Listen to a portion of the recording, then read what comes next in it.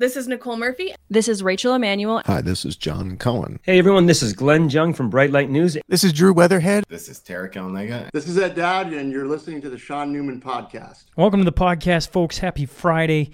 Before we get on to today's show, let's get to today's episode sponsors. First, we got Ignite Distribution out of Wainwright, Alberta. That's Shane Stafford and his group there. They can supply automotive, industrial safety, welding parts, and they also have on-site inventory management. So if you want to make sure you never run out of what you need to help keep your business running, look to Ignite Distribution. You can give them a call, 780-842-3433.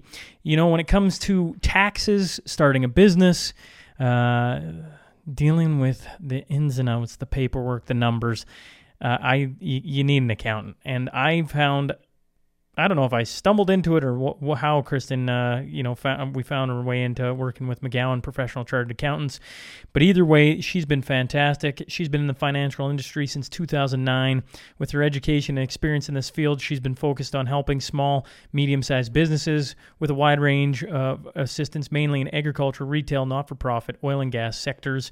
And of course, they offer accounting, bookkeeping, business consulting and training, financial planning, and tax planning. And they do it with a smile on their face. So if that sounds like something you need, visit McGowanCPA.ca. And RecTech Power Products, they've been committed to the power sports industry for over 20 years. They offer a full lineup: Can-Am, Ski-Doo, Sea-Doo, Spider, Mercury, Evinrude, Mahindra, Roxor. I know everybody's rolling out to the lakes now, and I just think, maybe you need a new toy. Maybe you got to trade in a toy.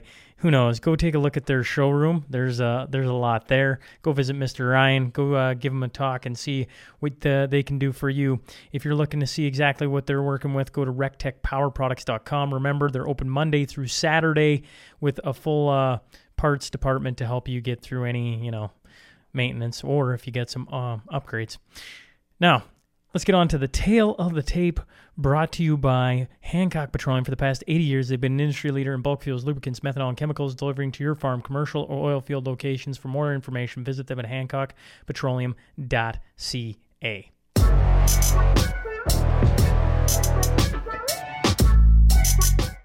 He did comedy theater for 13 years. Now he's a documentary filmmaker. I'm talking about Simon Esler. So buckle up. Here we go. This is Simon Esler, and you're listening to the Sean Newman Podcast.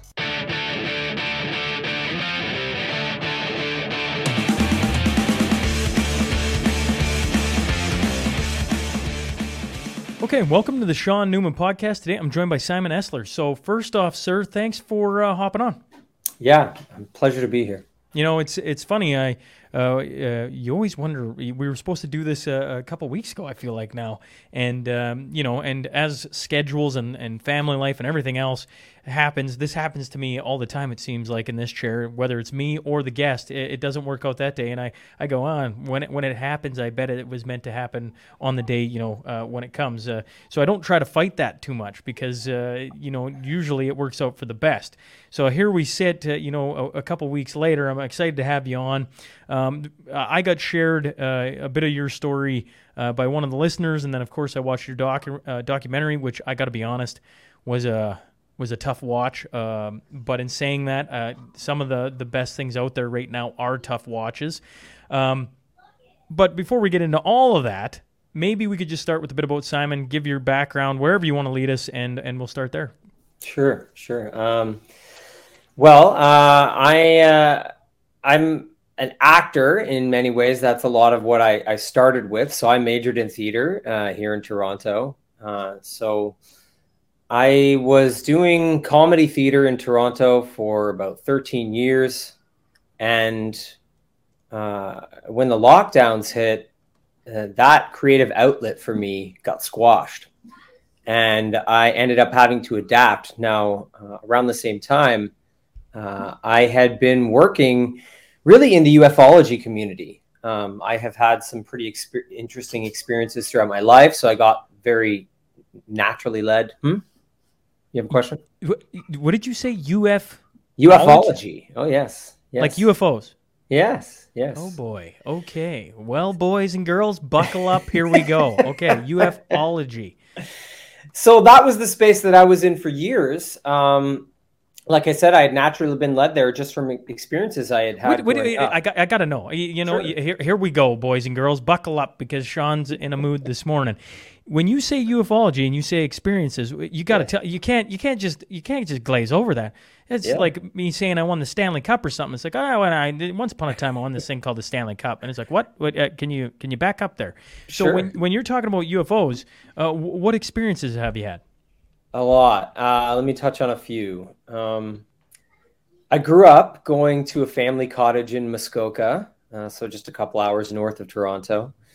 And growing up, I saw a lot of things in the sky there. Probably the most notable things would be, lights that looked like shooting stars. So they were moving at the speed of shooting stars, but then they would do 90-degree turns in the sky. And I would see that over and over again. There was another time when I saw a large purple spiral open up in the sky. I was laying there. I was about 11 years old, laying in the snow in the middle of the winter, just looking up at the night sky. And this purple spiral just opens up in the sky and just rotates for about 30 minutes. I just laid there watching it. Now, as a kid at that age, I didn't really make much of it. I didn't go into any theories or anything. To me, it was just a beautiful, strange phenomenon that kept me very open-minded. And so I had that experience, and I continued to see things throughout my life. Even when I was in my 20s, I saw some similar things living in Toronto. I saw lights moving across the sky at impossible speeds, crisscrossing each other through the sky. These were things that I saw. Now, that doesn't assume extraterrestrials at all. These are just phenomena, but it did lead me in that direction. And so I really started to study ufology. I wanted to know, when I was older, I wanted to know more about what I was potentially seeing. And so I ended up going down that rabbit hole and having even more experiences. There was a ufology conference I attended in Colorado, and we saw these blue lights materialize in and out around the power lines as we were all outside sky watching together. So there have been a lot of experiences for me throughout the years. And because I was in this space, creating content and doing research, looking into this, networking, I ended up getting invited to do some talks at some ufology conferences and to share some of my ideas about, what's going on, how we need to proceed, what do we do with this material, because it really brings to bear a lot of spiritual questions. I think that's where a lot of people end up, is it brings you to contemplate things spiritually because it brings up big questions about our existence. And so after having done some conference material, it was very impactful. It really struck a chord with a lot of people, and I got approached by some gentlemen who were developing a streaming platform. At the time, it was called Edge of Wonder. And they approached me and said, would you like to come and make a show for us?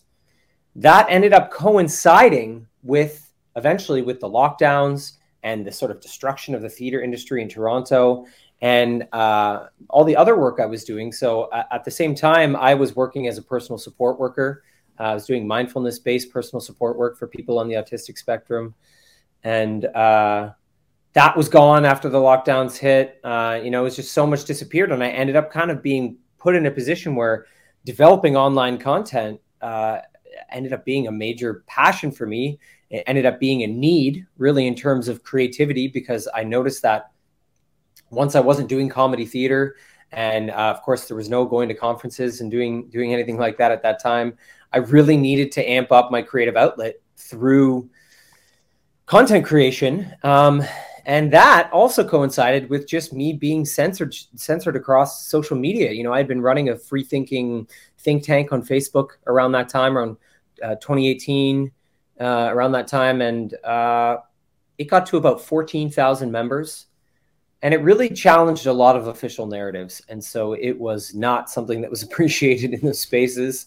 And I got nuked on Facebook. I got shadow banned everywhere else. So I decided to adapt to my circumstances. I figured there's all this censorship, there's what's going on in the world. I have this opportunity to share my research and my understandings and to get really good at content creation. So I decided to take about half a decade to just sell content to streaming platforms and to get really good at my craft. So I ended up over time developing a 4K film studio in my home and putting that together, and just refining my skills within the spaces of these private communities. So I was making content for Edge of Wonder, which eventually became Rise TV. So that's what it is today. Developing content for a platform called Dauntless Dialogue, where I have a number of things there, but namely a 6-part docuseries on the war on the family. And so that's what I've been doing, is working within these private communities, refining my craft, moving myself forward in being able to offer high quality content that challenges a lot of what's going on. And Cut, Daughters of the West, is my first fully independent release where I am no longer in one of these private streaming communities, where I'm actually putting this out there all by myself, putting it out to the world, and starting to move things in a bit of a different direction and push past a lot of the censorship and build a public presence a little bit more. And so that's sort of, I guess, the journey that has brought me to where I'm at today. And it's been a wild ride. I'm certainly going to get to this documentary. You've hammered on, like, not hammered. You've mentioned like 6 things that I really want to talk to you about. But I just got to go back to this UFO thing for 1 second, okay? Because I think for my audience, I'm looking off to the side like I'm staring at them. I want you to recall, folks, that I don't know if we've really ever talked about this on the podcast. I'm trying to rack my brain if we've had a guest come on and talk about it. With the purple spiral, is there any chance it was Northern Lights? Or are you like, no, this was so different than Northern Lights? I don't think so, because I have, in the years since, I have found videos of other people seeing very, very similar things. So I eventually did find videos of people, I think it was in Russia, who filmed something. And it's about the size of the moon. It's just like a very contained spiral that is rotating. I can't say I know what it is. Sure. I do not know. I do not know. Okay, well then it didn't look like that to me. Then I got to tell you of an experience my wife and I had driving Alberta here. Well, we were actually just into Saskatchewan, coming between Lashburn and Lloydminster for the audience member. We're driving towards Lloyd, so heading west. And I'm driving. I don't know why I was looking at the sky driving at night. And there were these 2 lights. They almost seemed too bright to be stars. I don't know how better to explain it. They were way up there. Anyways, I was like, what are those? Like, it almost looked like a planet. You know how, like, I don't know, is it Venus, or when it hits a certain point, it shines really bright, and you're like, wow, that's a bright star. And then you realize, oh no, it's a planet, right? And you're like, oh, okay, yeah, sure, yeah. There was these 2 side by side. And I'm like sitting there and I'm talking, and my wife's going, what does it matter? They're stars, they're whatever. And I'm like, and I don't know what it is about me, Simon, and probably you and probably others, where you're just staring and you're like, what is that though? Like, it doesn't make sense. Like, how many times have I been driven this road and seen the sky and never seen that before? Like, is it a satellite? Like, what but it's not moving. It's stationary. Like, it's not moving. And all of a sudden, one of them, the best way I can explain it is like in maybe, is it Star Trek or Star Wars, where all of a sudden they just go, but straight ahead and disappear. Almost Warp. like they warp. Yes, yeah. That's the only way I can explain it. I know I sound a little bit bizarre right now, folks, but it's just like, boom, and it's gone. I'm like, holy crap, one of them just disappeared. My wife's like, what? And I'm like, did you just see that? It's gone. There was 2. Look, there was 2. And then the second one does it, and both of them, bang, bang. And I'm like, yep. Dude, you please tell me you just saw that. My wife's like, I don't know. And I'm like, why is it that I am curious about that? And my lovely wife, who is like the greatest woman on the planet, sitting right beside me, is staring at the same bloody thing happening. She's like, I don't know, maybe shooting star. And I'm like, shooting star? How many? Anyways, so I bring it up because I don't know if I've ever told anyone. And this only happened in like 6 months ago, maybe less. It was in the middle of winter, and I was just like, what was that? And I didn't lose any sleep over it. Yeah. Because I'm like, at the end of the day, it ain't going to do Sean any good to lose any sleep. But now I got a guy talking UFOs, and I'm like, well, what do you make of that? Yeah, I mean, I've seen a lot. I think one of the things to keep in mind, and this is something I realized from being in that space and researching, in the ufology space for about a decade, is that there is a lot of highly developed military technology that is classified, that is kept very, very covert, that is likely making up a huge portion of these sightings. That's what seems to be happening. So I think when you're looking at, craft that are moving at impossible speeds, impossible angles, there is quite a high chance that you're looking at secret space program kind of materials where, there's been kind of like a covert arms race in terms of technology going on between a lot of these highly developed militaries around the world. And apparently one of the most coveted things is like these high-speed anti-gravity kind of craft that have been kept in these programs. There's a lot of witness testimony. There's a lot of interesting evidence, alluding to that fact. So I think that's one good place to start, is that there's a really high chance that what you're seeing is a human craft. I think if there are extraterrestrial craft, it's probably a very small percentage. But then again, it would only have to be like one craft for it to be an incredible thing. Yeah. So that I think is always an important thing to recognize. And I've seen a lot of them, and I've seen a lot of theories. I've seen lights over Lake Ontario here in Toronto. This is very common sighting, actually, is people see these big, bright, hovering orange balls over Lake Ontario. This is very, very common. Now, in the sort of more conspiracy ufology space, there's people who believe, based off of testimony from certain ex-military people, that there is a deep underground base beneath Lake Ontario that is shared by Canada and America. And it's said that this was a base that, potentially during the Cold War that the president might have been ushered to or something like that. But there's continuously sightings. It's funny, actually, I made a 60-minute sketch comedy special called Theorize About Conspiracies. It's one of the things that I developed for Rise TV. And the special was essentially me going around different areas of Toronto, talking about different sort of conspiratorial history and things that are connected to places in Toronto, and then going into sketch comedy and coming out, and I'd be in a different place in Toronto. So when it came to the end of the special, I was down by Lake Ontario talking about these orange UFO sightings and some of the theories surrounding that. And as I was shooting the hosting section for that comedy special, a guy had been hanging out nearby. He heard me shooting the special, walked over and said, "Are you talking about the orange lights over Lake Ontario?" I stopped what I was doing and said, "Yes." He said, "I just filmed one the other night from my balcony on Lake Ontario." And the guy showed it to me, and it is brighter than the moon. So the guy airdropped it to me, and I ended up putting it in the special because it was brand new footage of the exact thing I was talking about. It was amazing. There's just so many things in the world I don't even begin to understand. When you talk about military technology, it's like, go watch some of the things they declassify on the Cold War, and you're like, holy crap, they had that back then. It's like, what do they have now?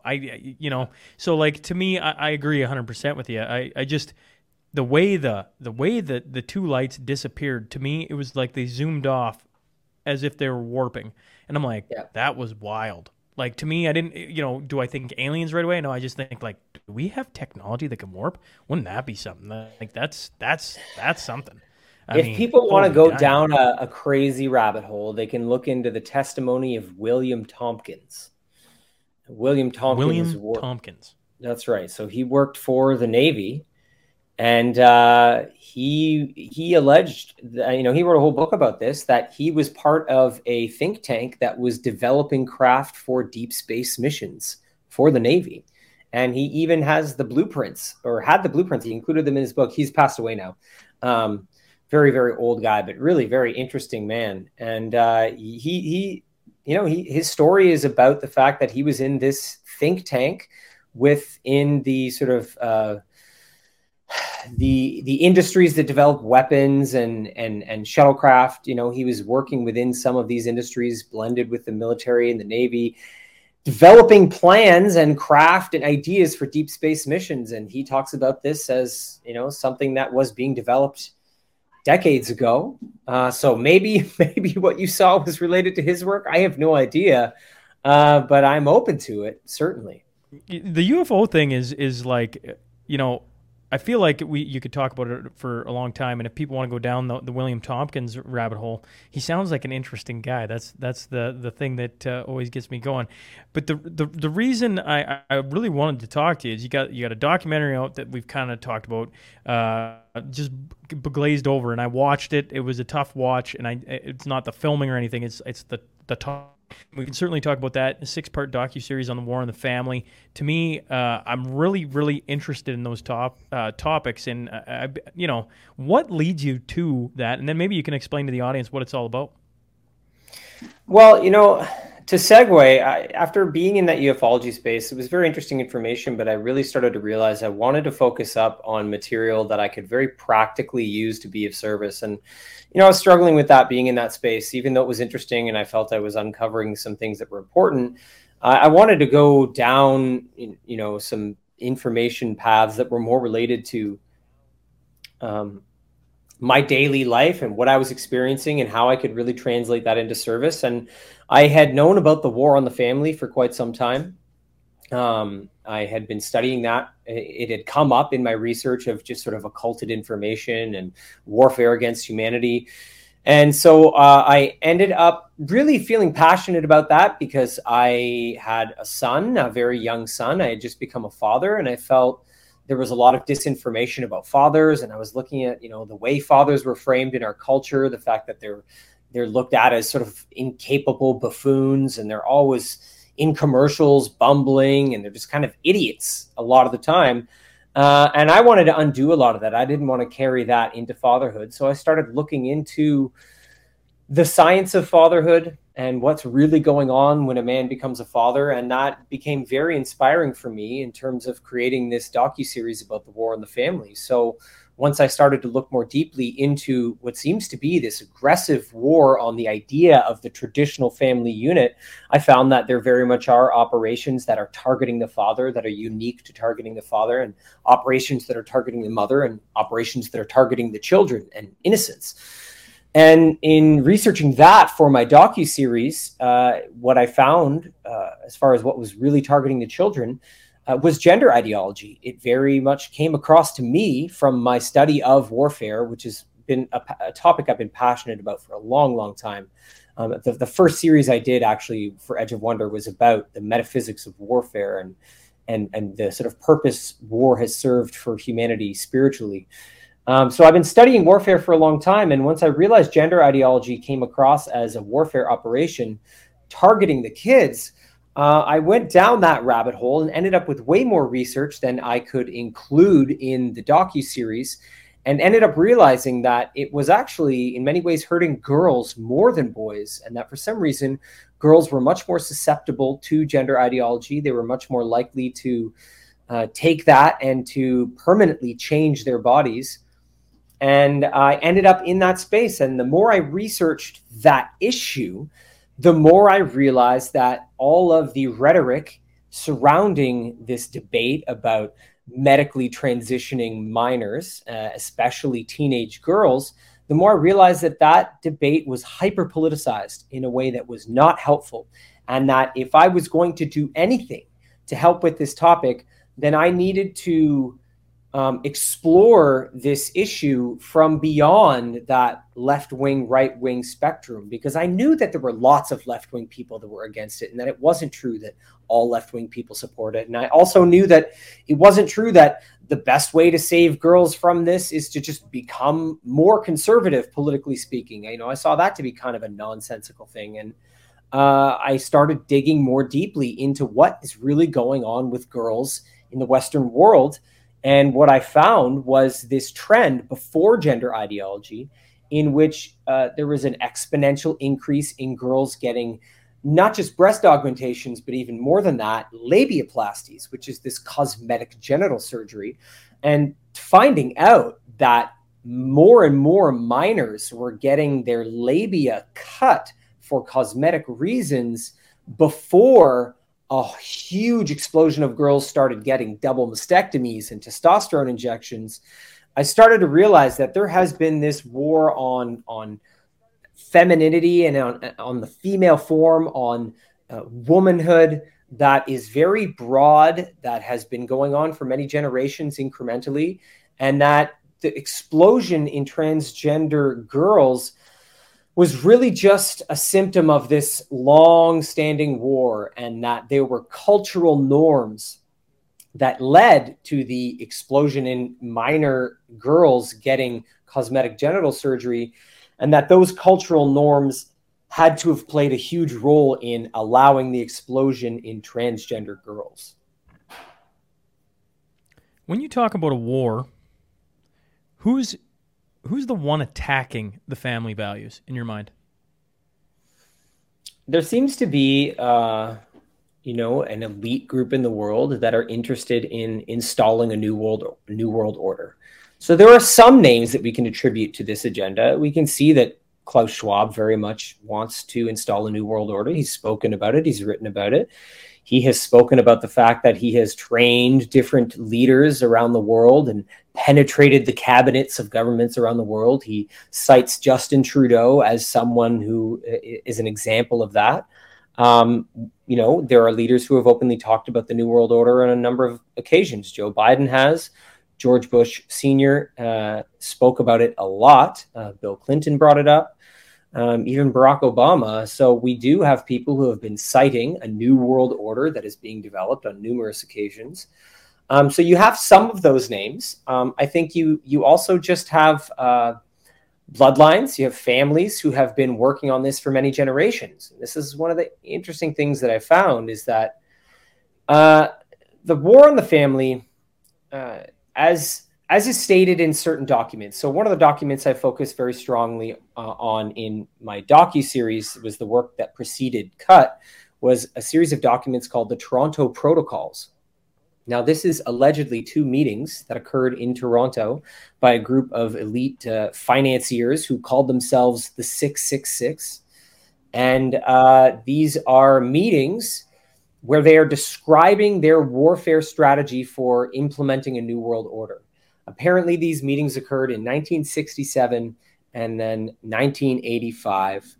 And they are talking about what they have done and what they are doing and what they are going to do to install a new world order.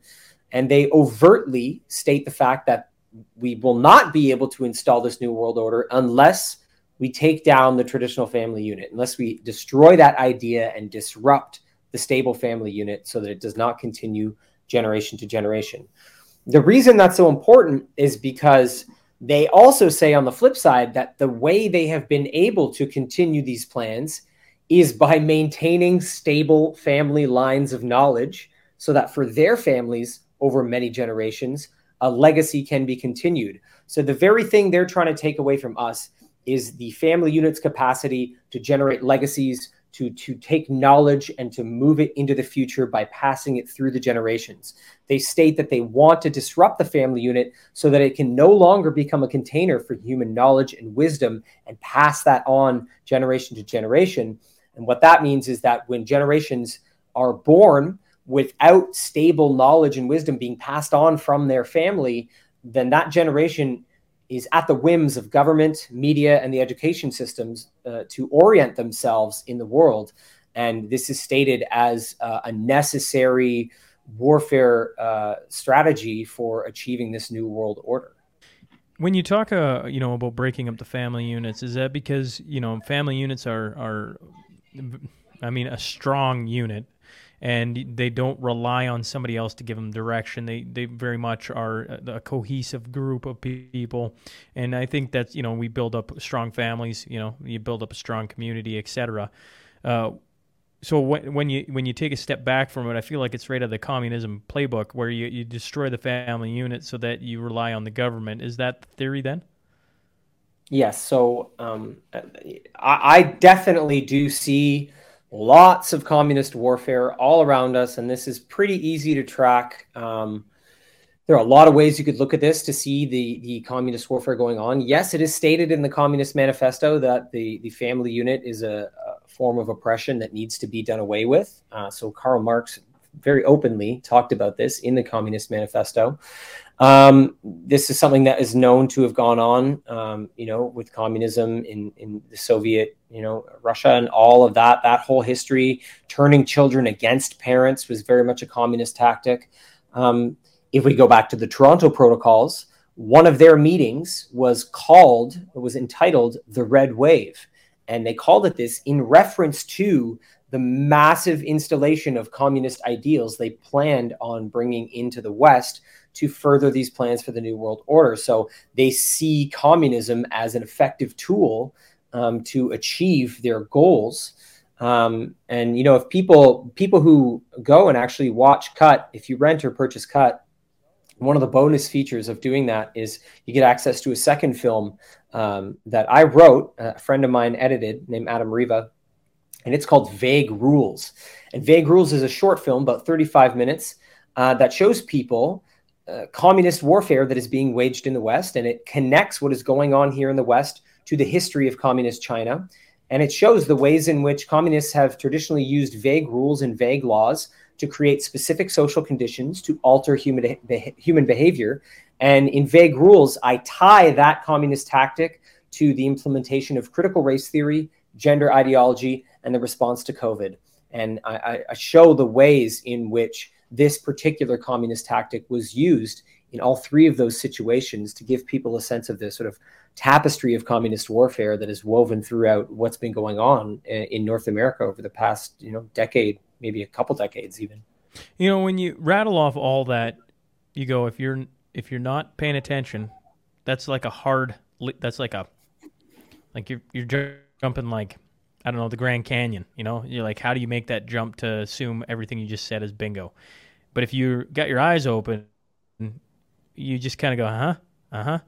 When you look at the film you did on Cut, and you just bring it into one issue and following the trend on how girls are being very much impacted, targeted, have you found, what's the feedback been like, to try and get to new audiences and expose them to some of the things you're seeing?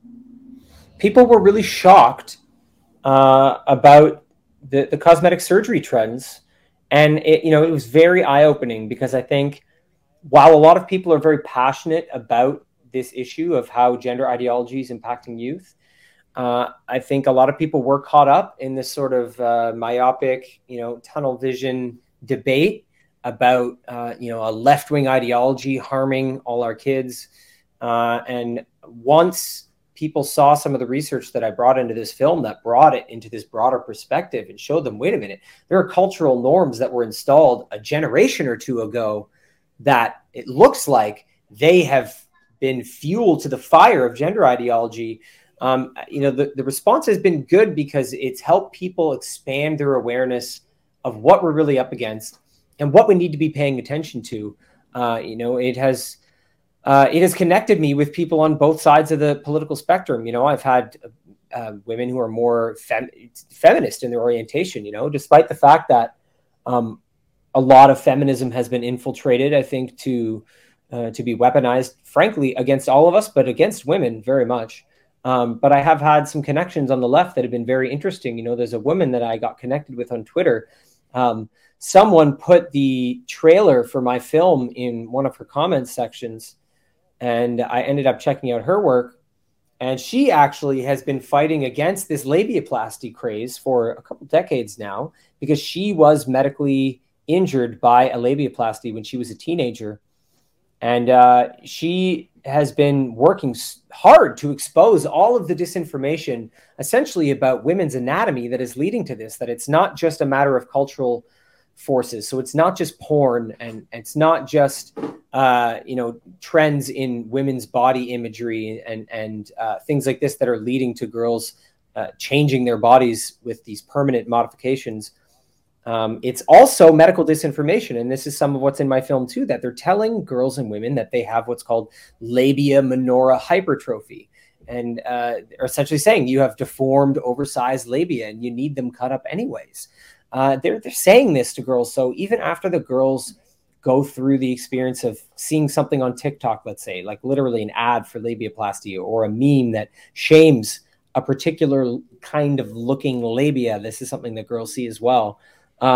They then go to the medical community and they find all this disinformation saying things like 50 to 60% of women have labia minora hypertrophy. So it was interesting connecting to Jessica Pinn's work, because she has been fighting against this, but very much from a left-wing feminist perspective. She's been embraced by the sort of left-wing media. She's been on The Daily Show, and I think she got covered by the New York Times. So you can see now, by bringing this broader picture into it, how there's now an invitation for both left-wing and right-wing people to get into this dialogue in terms of what is really happening to our daughters here, what is happening to the girls, the daughters of the West. Is it really a political issue, or do we need to throw that out and try to protect children without that polarization? Yeah, it's interesting what you're talking about, and I just bring it back to like, what can I do? And it comes back to protecting your family unit, I think, right? Like, how do girls get sucked into some of this? Some of like you talk about social media and the pressures of body imagery and different things like that. Porn's a huge one. I mean, like, literally it's on every device we have. And you go, as a family unit, you're going to have your eyes open at all times, moving forward in this interesting time we live in, because of the ability to just access all this different stuff that kids are going to soak up and think is like legit real world things, right?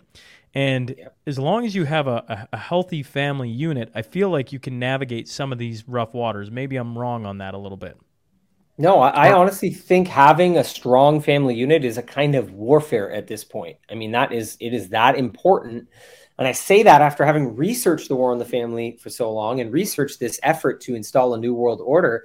It is central to what they're doing that the family unit falls. And so one of the ways to fight back is to have a stable family unit. But I think that is starting to look differently. It's not necessarily about a return to the past, about a return to traditions. Even though we are trying to protect some older notions of a traditional family unit, there are also new ways we need to go about it. So I think a lot of the times, that you can look to in the past when the family was more uplifted, sometimes through religion, let's say, there were times when religion was used to oppress the individuality of the child, when they were, pressured into groupthink and pressured into thinking dogmatically. And so while religion sometimes was the container for the ideal of the family unit, I think sometimes it really stopped the development of free-thinking children. And so in moving forward, while we want to protect the family unit, I think one of the things we want to focus on doing is having families that really honor the unique nature of the individual child and see that individual child for exactly who they are, without enforcing upon them any kind of dogma that obscures who that child is. So, we're an unschooling family, and we're very much all about that, letting the uniqueness of our children guide their education. So it's about who they are, and that informs how we guide and support them, rather than taking a system, a series of theories or a curricula, and imposing it upon that child. And so in developing a stable family unit, I think parents have this chance to progress things towards honoring the unique child more than we have in the past, so that they are capable of navigating the war that we live in, because we live in a very sophisticated modern war. We live in what is called fifth generation warfare. This is a modern kind of warfare that is designed specifically so that, number one, groups and people are attacked in a way that they cannot see the attack. And so they don't know they're being attacked. And so number two, they don't really know they're in a war. And number three, they don't understand that they can become a weapon according to this sophisticated kind of warfare. So we need to be producing children that are free thinking enough and sovereign enough that they can navigate a war that is not going to go away. We are not living in a war that is going to end anytime soon. It is going to continue for a long time, in my opinion. So this family unit that I think we are evolving towards, it has to be about producing children that are capable of thriving in the specific conditions that we are now living in the modern world. Yeah, it's, in the middle of COVID, I'd always said, and I always joked about the Chinese, but I'm like, what would wake everybody up is tanks rolling down the street, because it's just, you see it. It's such a visible, here it is. When it's this fifth generation warfare that you discuss, it's like death by more than 1,000 cuts, because it's so imperceptible. When you even start talking about it, if you don't know what, if you got a person that's, I don't know, what's the word? They haven't been exposed to it, I guess, like to see it from what it is. Yeah. They literally think you're talking a different language, like, there's none of that in there. You're going a little crazy, you're one of those conspiracy nuts. It's like, No, I don't think so at all. Actually, I'm telling you, like, I literally just gave a presentation there yesterday, and a few of the things I was talking about was the family unit and just like how impressed Jordan Peterson I was with Jordan Peterson on stage in Edmonton, because he had his wife asking him questions. He danced on stage with her, and I'm like, what other leaders do we have that are showing what a healthy, and they talked about their struggles and different things. I'm like, what other leader do we have in Canada that like actually shows you what healthy marriage looks like, even though, at times it is difficult and you have your rocky patches. And anyways, I gave this talk about how, like somehow I've become a little bit of a like an outsider because I'm bullheaded on the family unit. It's like, you need to protect that at all costs. This ain't a fun life if you lose that. No, it's going to be it's going to be a rough ride. And and it's funny. I see a lot of religion, specifically the Bible, in my area and probably Western civilization, really coming to forefront because people, myself included, are just like looking at it. It's like everything you thought you believed in doesn't seem to be like it's holding any weight. You've just been, hit by a tsunami wave of everything, and the only thing that seems to hold any truth, is the New Testament in my eyes right now. That's what I'm reading, and it's like this seems like something, I don't know, civilization might set its foundation on. Oh wait, we did that? Oh, okay, and and yet that's become they've attacked that as you're becoming one of those extreme people. It's like, not really. I think what I stand for and what we're talking about is probably something everybody would really like. Yeah, absolutely. It's funny, like people, they struggle with, I guess there's two sides of it. People struggle with the religious nature of what's going on, to the extent that religion was used for so much harm, right? Like a lot of people who are very much, they'll be like, well, what about all the priests that abused the children? And what about like all these forms of corruption that infiltrated the church and all these things? And so there's that aspect of it that I think pushed a lot of people away and made a lot of people skeptical. But we do need systems of meaning and spiritual guidance that uphold ideals. And this is like so much of what we are struggling with is about ideals. And the ideal of the family unit is probably the best example. And I think one of the ways that everything has been twisted is that a lot of the propaganda coming from these social justice movements, gender ideology, critical race theory, they take the concept of an ideal, specifically, let's say the ideal of the family unit, and they say that this ideal is being used for judgment and to be exclusionary. And it casts anyone out who doesn't fit into that ideal. And so we need to destroy this ideal to be more inclusive.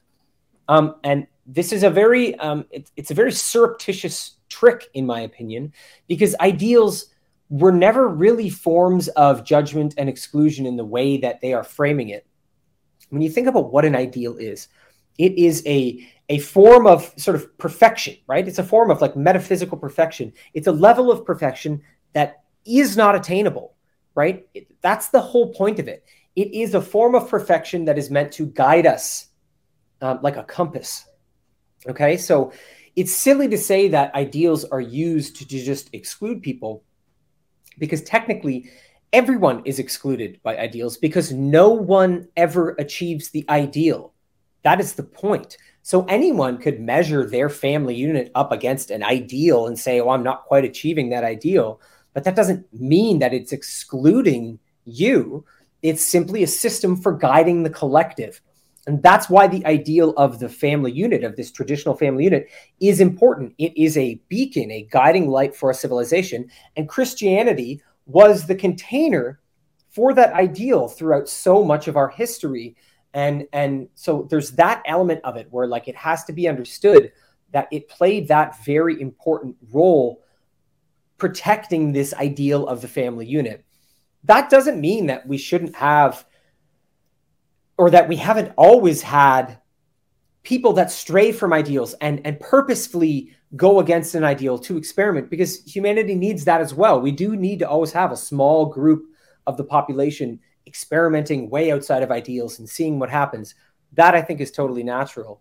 But I think we need to reframe our thinking on what the purpose of an ideal is. And as these large systems of centralized cultural production collapse, so these mainstream media systems that are collapsing, and a decentralized system of media is coming up, right? Like this show and all the other like podcast people are starting, and this sort of decentralization of cultural production is occurring.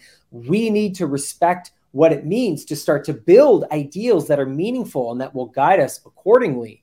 And I think the other aspect to this, in terms of like religion, is that even if someone is looking into all of this and they are not coming from a Christian perspective, it's still a fact of the matter that we are dealing with some people who are devoutly satanic. There is a group that seems to be passionately satanic, who wants to use satanic ideals to guide our culture very, very much. And so people need to, I think, sometimes step back from being triggered, either in being like, everyone has to be Christian, or being like, Christianity is corrupt and I don't need that. Like, we need people who are currently practicing Christians and people who are not to come together and to recognize that it's one enemy either way. And whether or not you're coming from that place, understanding the satanic element to this, for me, is very edifying. It helped me comprehend, even just from a very practical warfare perspective, what was going on, because then I could start to see, I see the cultural ideals that they're building to replace what would really serve us. And, to me, I think that's important for people to understand, that just exists, whether you believe what these Satanists believe or not. When you talk about them trying to construct their ideals, or, the satanic ideals into society, and that people need to understand that, can you just, I don't know, help me understand that? Just give me some more information on or expand on your thought, I guess, Simon. So there's the notion of inversion. Okay, this is a very important concept. Inverting God's creation is a very, I guess, commonly understood satanic concept. The essential idea that the natural design of things needs to be inverted as an affront to God, right? So, frankly, you can see a lot of this in the push to change children's bodies to the opposite sex, right? So sex changes of children is what we're looking at now. This is one of the battles that we're in, right? That there are children who need to have their sex changed. There is a reason why that symbolically connects to, for example, the image of Baphomet, right? This is the goat-headed being that has breasts. You have a lot of themes going on in our culture that are about this kind of inversion. Now, at the same time, you also just have overt Satanism being pushed on people, on children. So, there's a number of good examples of this. The recent scandal with Balenciaga, right? You had Balenciaga promoting the sexual exploitation of children. At the same time, one of their campaigns had this caution tape where they changed the spelling of Balenciaga to have two A's so that it's Baal. And Baal is a reference to the Canaanite god of child sacrifice. Definitely something that can be connected to satanic ideology. You have Lil Nas X. Okay, so Lil Nas X, huge pop star, who makes music initially that is being promoted to children. And literally, he's going to events and he's doing his song for children and he's reading to children. So, he gathers this following of children, right? So, that children are following Lil Nas X. And then all of a sudden, he comes out with a graphic video, where he is descending into hell and giving Satan a lap dance. Then puts out a line of shoes that are satanic, that are alleged to have a drop of real human blood in them. So what happens to all those children who were following Lil Nas X when all of a sudden he's producing extreme satanic propaganda? How does that affect their worldview? How does that affect their ability to navigate culture? What kind of ideals does that give to them? these kinds of messaging, this kind of satanic messaging is right there. It's right there in your face. Balenciaga was a huge event, and I noticed a lot of pundits who previously had said the idea of any kind of satanic occulted agenda was silly, finally saying, oh my gosh, this is one of the biggest fashion brands in the world, and they actually are promoting pedophilia and Satanism in their campaigns, and having to just confront that reality. Why would these brands, these big brands and all these big mainstream sources be promoting satanic ideals and investing so much money into promoting that at the same time as we have what seems to be an overt war on the family? And I'll even say that in these Toronto protocols, they state that it is the concept of the Judeo-Christian family that we need to deconstruct. These are their words. So, I think we need to be careful because people can get really riled up. They can get very, very emotional when it comes to like satanic, pedophilia, like those words put together. It very much triggers people into either they're passionate about it and they become overly emotional in trying to explain to people what may be going on, or people are triggered against it and they say this is nonsense, satanic panic. These theories have all been debunked. We have to have a very calm, collected state of being to be able to go through this information and discuss it, because in fifth generation warfare, this is something that is pretty well understood now. If you go and read, for example, there's a book called The Citizen's Guide to Fifth Generation Warfare that was produced by General Michael Flynn and Boone Cutler. And one of the things they talk about is the ways in which emotionality avails us to the enemy, that emotionality avails us to psychological operations. And that if you are using your emotions to navigate what is going on in this war, then you will not be able to navigate it correctly and you will be more likely to be controlled. So the way I look at it is, when you look at things like satanic agendas and those things that are very charged, you have to be able to wait for your emotional waves to subside before you decide, how you're going to proceed and what you feel might be going on. We have to have a certain amount of mindfulness to navigate this material because it's very charged. Yeah, it's you bring up a couple things that, in passing you go like, that's just really strange, But it's kind of like the shooting star, or the two stars in the sky, if you would, right? You see it, and you go like, how much does it impact my daily life? It doesn't seem like that much, but over time, it feels like more and more we're being confronted with it, doesn't it?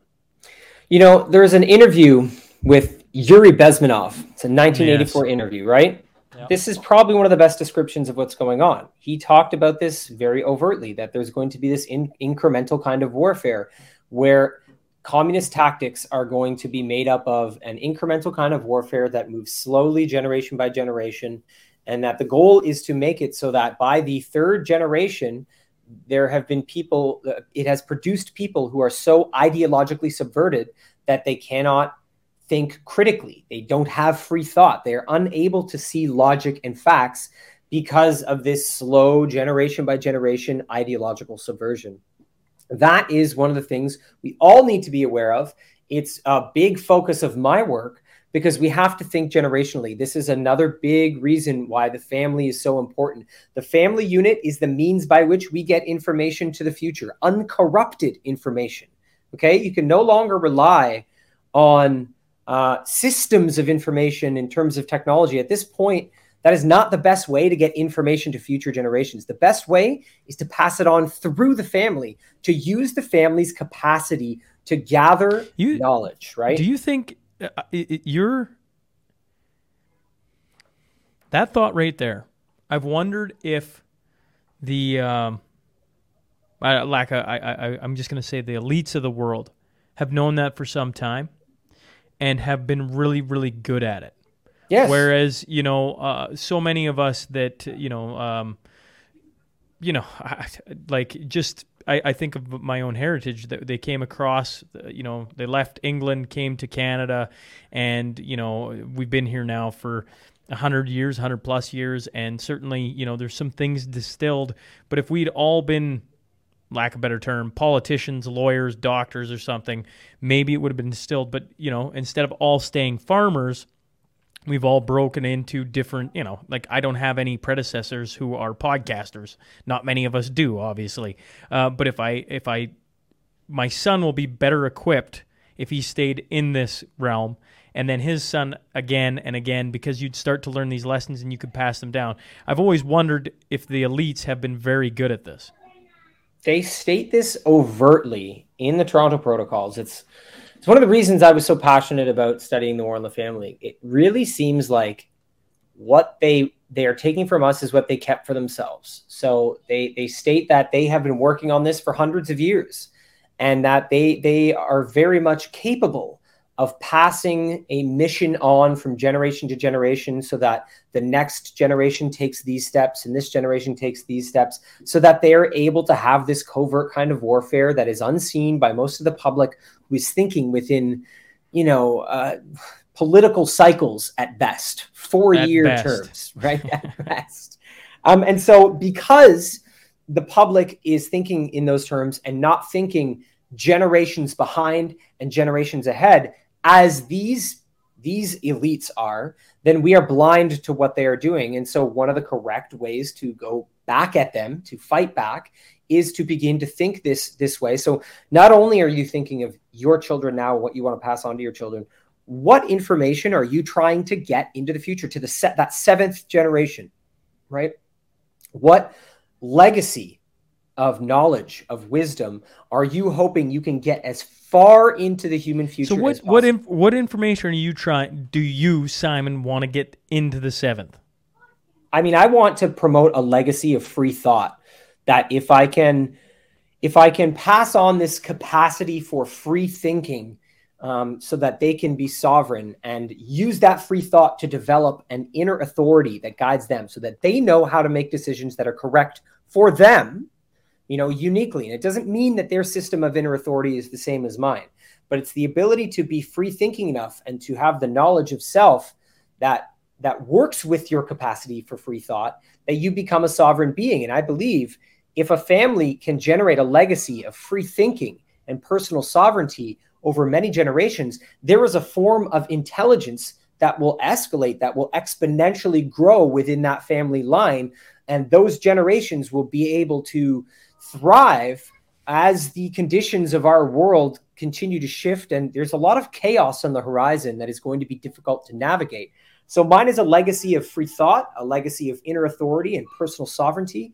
And, I seek to pass that on to my children. I have an 8-year-old son who I very much talk to about the war we're in, that there is a war that is very mental. And how does an 8-year-old respond to that? It's interesting to him because he understands that there are attempts to get at his mind, to control his mind. And it's not a scary thing. I work in the space of comedy, right? So a lot of what I've shown my kids has been making comedy about what's going on. I had my 60-minute comedy special, Theorize About Conspiracies. But then after that, I made this 6-episode sci-fi sketch comedy series called Simon Esler's Dystopian Imaginarium. And it was a comedy series where I was trapped in a deep underground military base with a gender-neutral AI named Pamuel. And me and Pamuel were tumbling different timelines and finding out what's going on in this timeline compared to the original timeline. And this was all during COVID. And so my sons saw me make all these ridiculous characters and all these sort of exaggerated versions of what was going on in the world and laugh at it and stay open and free thinking about that and stay lighthearted about it, so that it wasn't about a scary war that's coming for us. It was more about just situational awareness, understanding where and when you live in history so that you can live accordingly. And that is the most beautiful thing about studying and understanding modern warfare, is that it fills you with purpose. It gives you a very clear sense of how you can be of service and how to develop yourself. That's very much how I ended up focusing on the war in the family, and then subsequently making a film about protecting the daughters of the West because I see the warfare that is going on and I respond to it accordingly. I let it inform my point of service to humanity. So, that's been very uplifting for me. You mentioned you were writing a book, Rites of Passage for Kids. As a father of three, I find that very, very interesting. Care to share some thoughts from it, like what you're trying to accomplish, or maybe as a father sitting on this side, some of the things you could just share with me that you've been thinking about and writing about. So I'll start with the fact that I'm certified as what's called a life cycle celebrant. I studied life cycle celebrant. That's right. Yes. So if you can look up the Celebrant Foundation and Institute. It's a school that I attended, and I studied the history and art of ritual and ceremony creation and what role that has played throughout human history. And so I became certified in the art of custom ceremony creation. And so it's something that I'm very passionate about and very knowledgeable about. And because I had that understanding, I was able to see, number one, areas in our society where ritual and ceremony are very much lacking. But number two, seeing areas where ceremony and ritual may still be going on, but have lost meaning, have become kind of hollow and repetitive and sort of doing them for their own sake. I worked as a minister for many years. I was ordained as a minister here in Ontario, and I was doing custom wedding ceremonies. And they were very, very customized. So I would get the couple to fill out a questionnaire that gave me their story, and very much about who they were as individuals, and then who they were when they came together, and the story of their relationship developing. And I would take their answers, what each member of that couple had written, and then I would use their answers to develop a totally unique custom wedding ceremony that was born out of their story and their relationship. And every time I did it, people's minds would be blown because they were so ready for a wedding ceremony to be boring and repetitive and just shitty. Like people's expectations are so low. So when they experienced a ceremony that was filled with actual meaningful rituals that reflected their friends correctly and their story and told their story, people were so elated and uplifted. And so I learned a lot in doing that. And in studying specifically rites of passage, because that's what a wedding ceremony is. It is a rite of passage. Now, rites of passage are ancient. Humans have always used some form of rite of passage, right? This is all throughout human history. And so we have basic elements to the rite of passage that we know are always there. The rite of passage essentially always uses the hero's journey archetype. So you have this archetype of, something strange is going on in the familiar world, or you're pulled out of your familiar world into a new place. And then you move into this new and strange place that starts to change you, and you start to feel like you need to change. And there's the opportunity to transform yourself.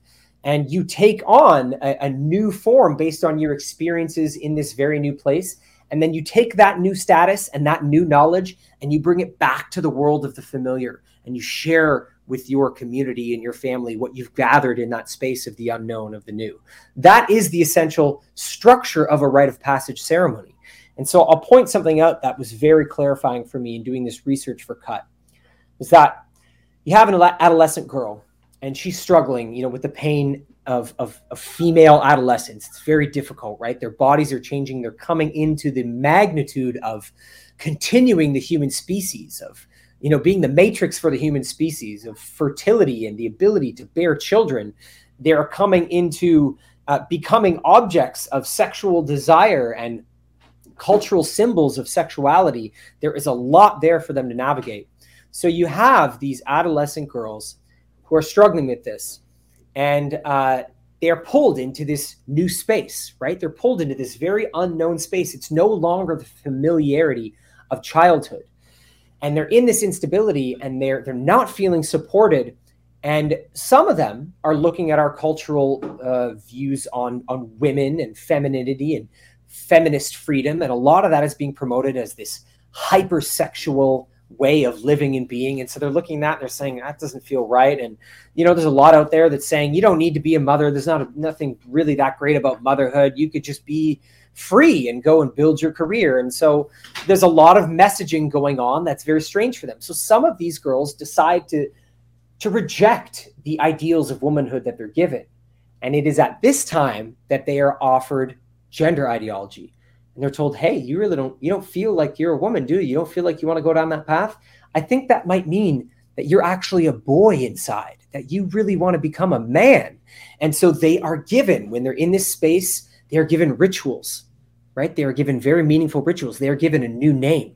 They are given new pronouns.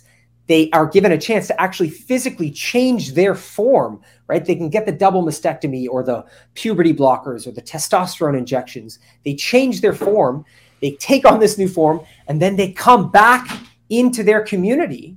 And what happens, especially in social media, is all their gender ideologue friends are all like, you're so beautiful, you're so brave, you did it, this is the new you. They have their new status. All of that transition that's going on with gender ideology, it mimics a rite of passage to a T. So of course it is impactful for these girls at this time in their lives when they need it. So this is informing what I'm doing with this book. I am developing a book that uses the hero's journey structure to help parents build rites of passage for their children that can give them these psychological and cultural containers that I know they need, because I really truly believe that's one of the reasons gender ideology took off, is because there is an absence of that. Yeah. There isn't meaningful rites of passage being given to our youth so they can understand what it really means to move towards adulthood. Well, I don't have to even look at kids. Like, to me, first, it makes sense. It makes complete sense. But you look at adults, like, we're devoid of purpose, meaning. Like, we found it in a whole bunch of different things. And I come back to what I said early on. Like, the Bible just holds a lot of it there. It really clears up a whole bunch of things for you. But you got to read it. You got to look into it. And not to say that I have all the answers, folks. We all know I do not. But we're a society that has kind of, you think you've got everything by the tail, and then you kind of realize you're Wile E. Coyote running off the cliff, and you're just kind of sitting there going, "Oh crap!" Right? We got a hard fall coming, and that's a real big, like, we need meaning in our lives, and when you realize, whatever point in time in your life that, you're like, "Ah, crap, like, what am I doing?" That's a very uncomfortable feeling, honestly. Yeah. There is a lack of this, I think, not just for kids, you're right, for adults as well. I know that I wasn't giving any meaningful rites of passage growing up. I'm sure that's something that would have helped me immensely. But I think generally there is an absence of ceremony and ritual in our lives. Again, I think part of that is this reaction that people had to the corruption of religion. So a lot of people that turned away from religion, they then also ditched all ceremony and all ritual. Yeah. And that is a huge mistake. Oh, it's not a huge loss. It's a huge mistake, right? Yeah. When you come back to religion and you talk about like, oh, but look at, like, we just talked about this. There was just a headline in France how they're going to give all the priests there, 16,000 of them, QR codes, okay? So that they can monitor them, and so you can scan them and see how bad they've been. Because they've been really bad, and because there's been 330,000 children over 70 years molested by priests. And I go, why would you give them a QR code? Why wouldn't you boot them out? Like, just no more. Make it black and white. Anyways, side note. People go, well, there's nothing there for me anymore. It's just a bunch of grown men molesting kids. It's like, no, human beings have fucked it up 100%. But what is the meaning of what has been the foundation of societies? It's like, there's a lot there, folks, and we can't just walk away from it all. We can certainly walk away from the pedophile priest. Yeah, I get it. Like, but there's meaning in the book that is there, and it has created, or at least has been the foundation for what we are standing upon here. And so precariously, like, honestly, I don't know, when you come all the way back to the satanic stuff, which is like hard for me to wrap my head around, except it's like, if I take a step back, and just look both ways, you kind of see what's going on. And you kind of break down what's going on with kids and the transgenderism and the pronouns and the sex changes and how we're talking about mature minors and how you can take things that are going to, we are going insane. It is upside down. It is the inverted.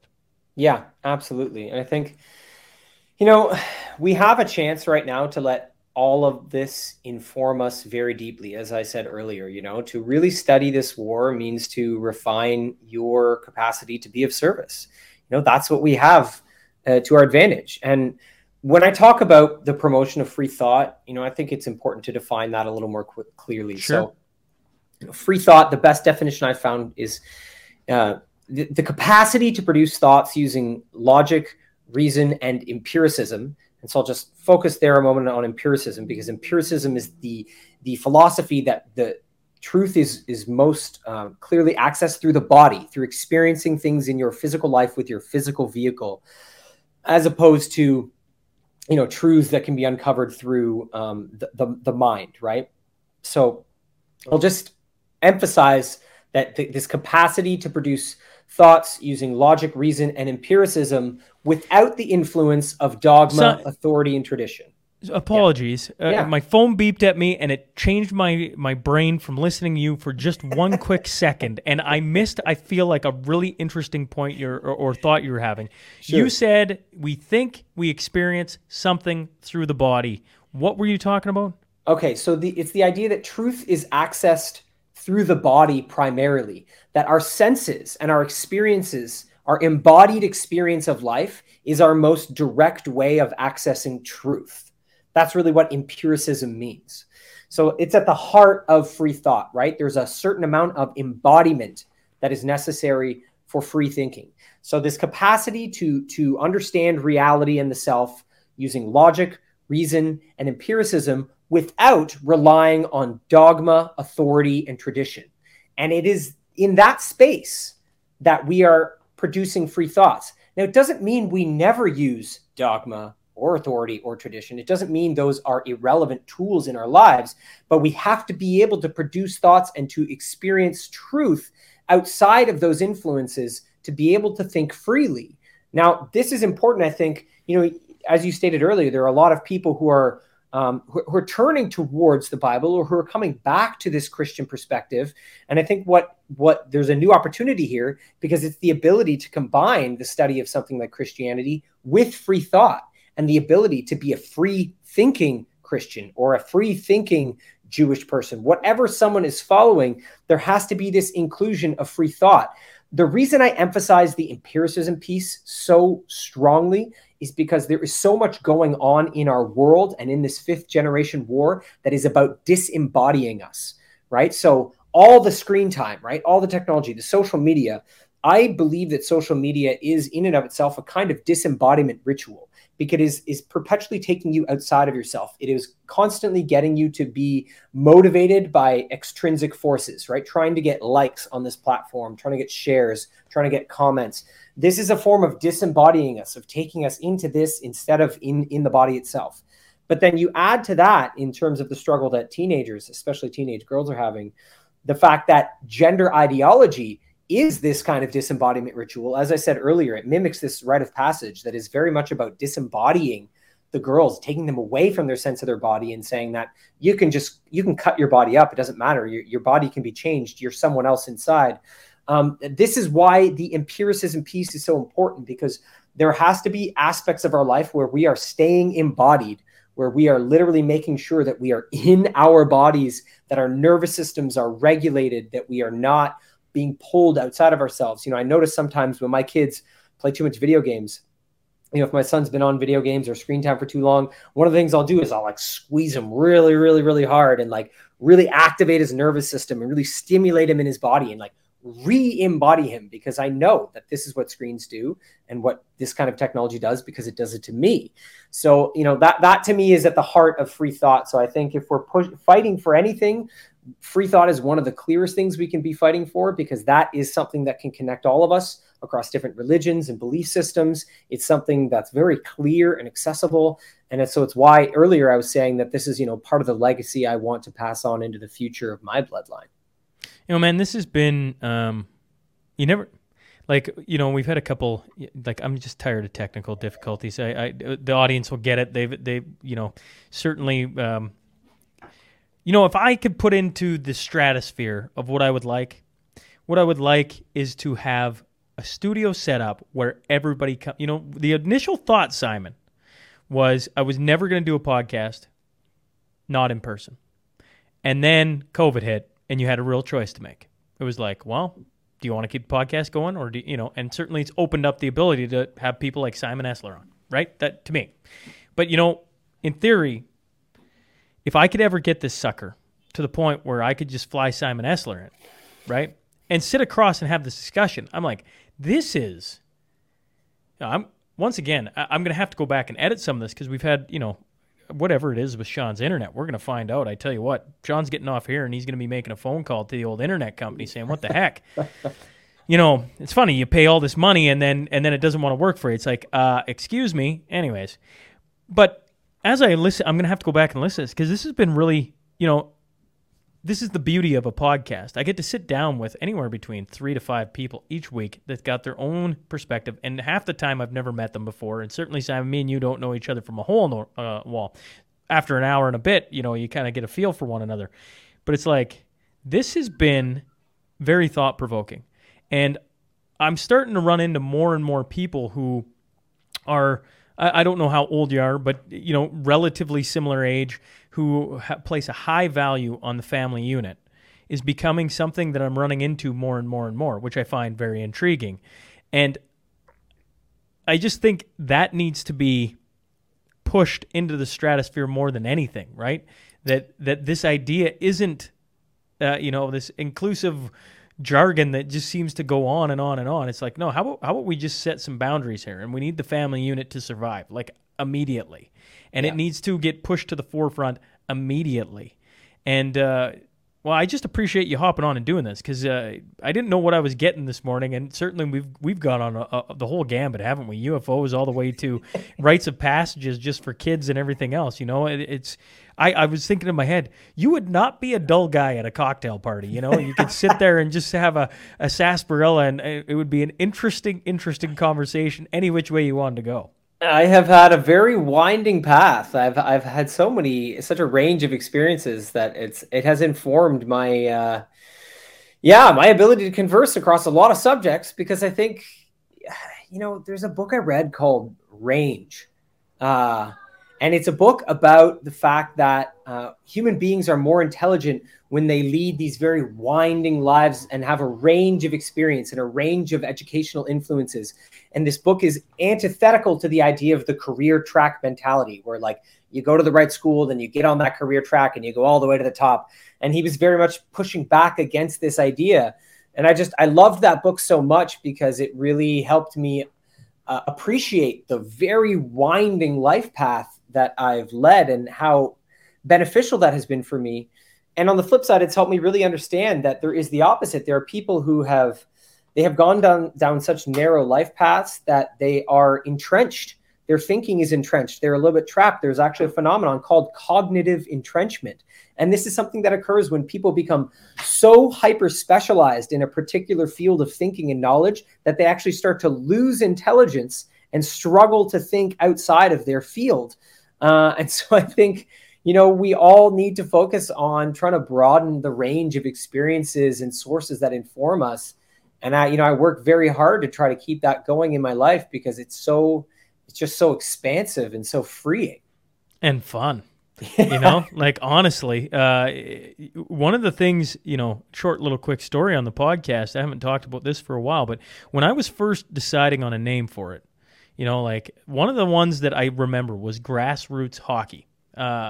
This will make, I played hockey all my life, and for the first almost 200 episodes, all I talked to was pretty much NHL hockey players or, kind of the sports athlete kind of background story. And then COVID hit, and certainly we've had our turn, and now it's led me to Simon Esler. That's basically how, the story goes. But like the amount of fun that comes from talking to different people, especially when you agree on things, it's unreal. But even if you disagree on things, it's always interesting to see how their brain works. And if you can just pull your emotion out of it just for a little bit and just be like, curious to see how they're viewing things. It doesn't limit your knowledge base. It actually expands it. And I would say one of the biggest fears of social media that I even have is I'm surrounded by a bunch of people that think like me. And the algorithm wants it that way because then you interact with it more. And we know this. And I know this. And I hate it. I mean, I love it and I hate it. You know, it's like, I know what you're doing. I see it. I'm turning you off now. I'm going to move on because, like, what a contraption. It's a conundrum because, you speak to your movie, you want to get it out there. You need social media presence to push it because that's the easiest way to expand your reach in the world. And yet the danger of doing that is you lose yourself somewhere in there, or you narrow your field of thinking so much to the people that just surround you. Yeah, it very much is like that phenomenon of cognitive entrenchment, that social media is definitely designed to entrench us within these echo chambers. And you have to be very, very aware of that. And I think one of the sneakiest things that it does is it causes us to feel like we're making an impact in this war when we're actually just a whole bunch of people agreeing with each other. We're not actually making a real world impact. I think, in fifth generation warfare, they talk about dominating your physical domain. That because so much of this war requires the digital domain, there's so much disinformation, there's so many psychological operations, there's so much going on that relies on the manipulation of the online space and the digital domain, that to dominate your physical domain, that is your family, your community, to be in person with people, to be building relationships and networks and things that don't rely on the internet at all, is one of the ways to cut through this warfare, because you cannot be manipulated by a lot of these campaigns when you're just in a room talking to someone. You don't have this device and this series of algorithms and all this disinformation between you. It's you and another person in a space. And we've come to the point in this war where you have to find a way to dominate your physical domain so that you are free of as many of those influences as possible. And, that's, I think, a big thing for people to understand, recognize that you're definitely in an echo chamber because it's designed for that. And it has its uses because networking is great, but you have to try to find a way to break out of that. And it's probably going to be uncomfortable. It's not going to be as comfortable as everyone liking what you're saying. No kidding. Well, here, as we wrap up, I'll give you the final question brought to you by Crude Master. It's, if you're going to stand behind a cause, stand behind it absolutely. What's one thing Simon stands behind? Definitely the family, the idea of the family. I mean, we've been talking about it right here this whole time. I think standing up for the family, specifically protecting the state of our culture and the stability the family offers as far as children go and innocence. And I'll say this is especially important for people who do not have kids, to understand that we have to protect innocence and we have to protect children. And so there needs to be participation from everyone in protecting this. It shouldn't just be, I have two sons. I don't have a daughter, but I made a film called Daughters of the West because I damn well saw what was going on, and it was correct in my sense of the world and what was going on, to stand up for the daughters of the West. If only people who have daughters are going to stand up for daughters, we're screwed. If only people that have kids stand up for the kids, we're screwed. So stand up for the family, stand up for the children, regardless of who you are and where you're at in your life, because it's about the generations to come. Well, I appreciate you you hopping on, giving me some time this morning, dealing with a couple of technical errors as we seem to, I don't need to point it out 6 times, but it just seems to, it's always interesting when things go smoothly or when they want to, buck the trend. But either way, I appreciate you hopping on, Simon. I promise this will not be the last time we chat because I've really enjoyed the hour and change and talking about some different things that are near and dear to my heart. Yeah, thank you for having me on. And I think if if people want to check out my film, absolutely, I'd love to get their feedback. Could we? What I'm going to do is I'm going to get you to send me the links. I'll put the links in the show notes if people want to go check out your film. I assume that would work the easiest.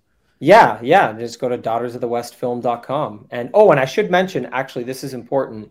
Sure. That in addition to going to daughtersofthewestfilm.com to see the film, I also have a resources section there that is all practical services for families struggling with the impacts of gender ideology, because I really want this to be about providing practical solutions. I know the documentary is very hard hitting, but it is surrounded by action that can be taken. There's the groups that I worked with to make the film, but there's also a resources section at daughtersofthewestfilm.com that is access to therapists and access to legal resources. There's networks of parents who are struggling with their children trying to transition and transitioning or have transitioned. There's resources to help keep your kids off of smartphones and social media until the correct age, which is like after grade 8.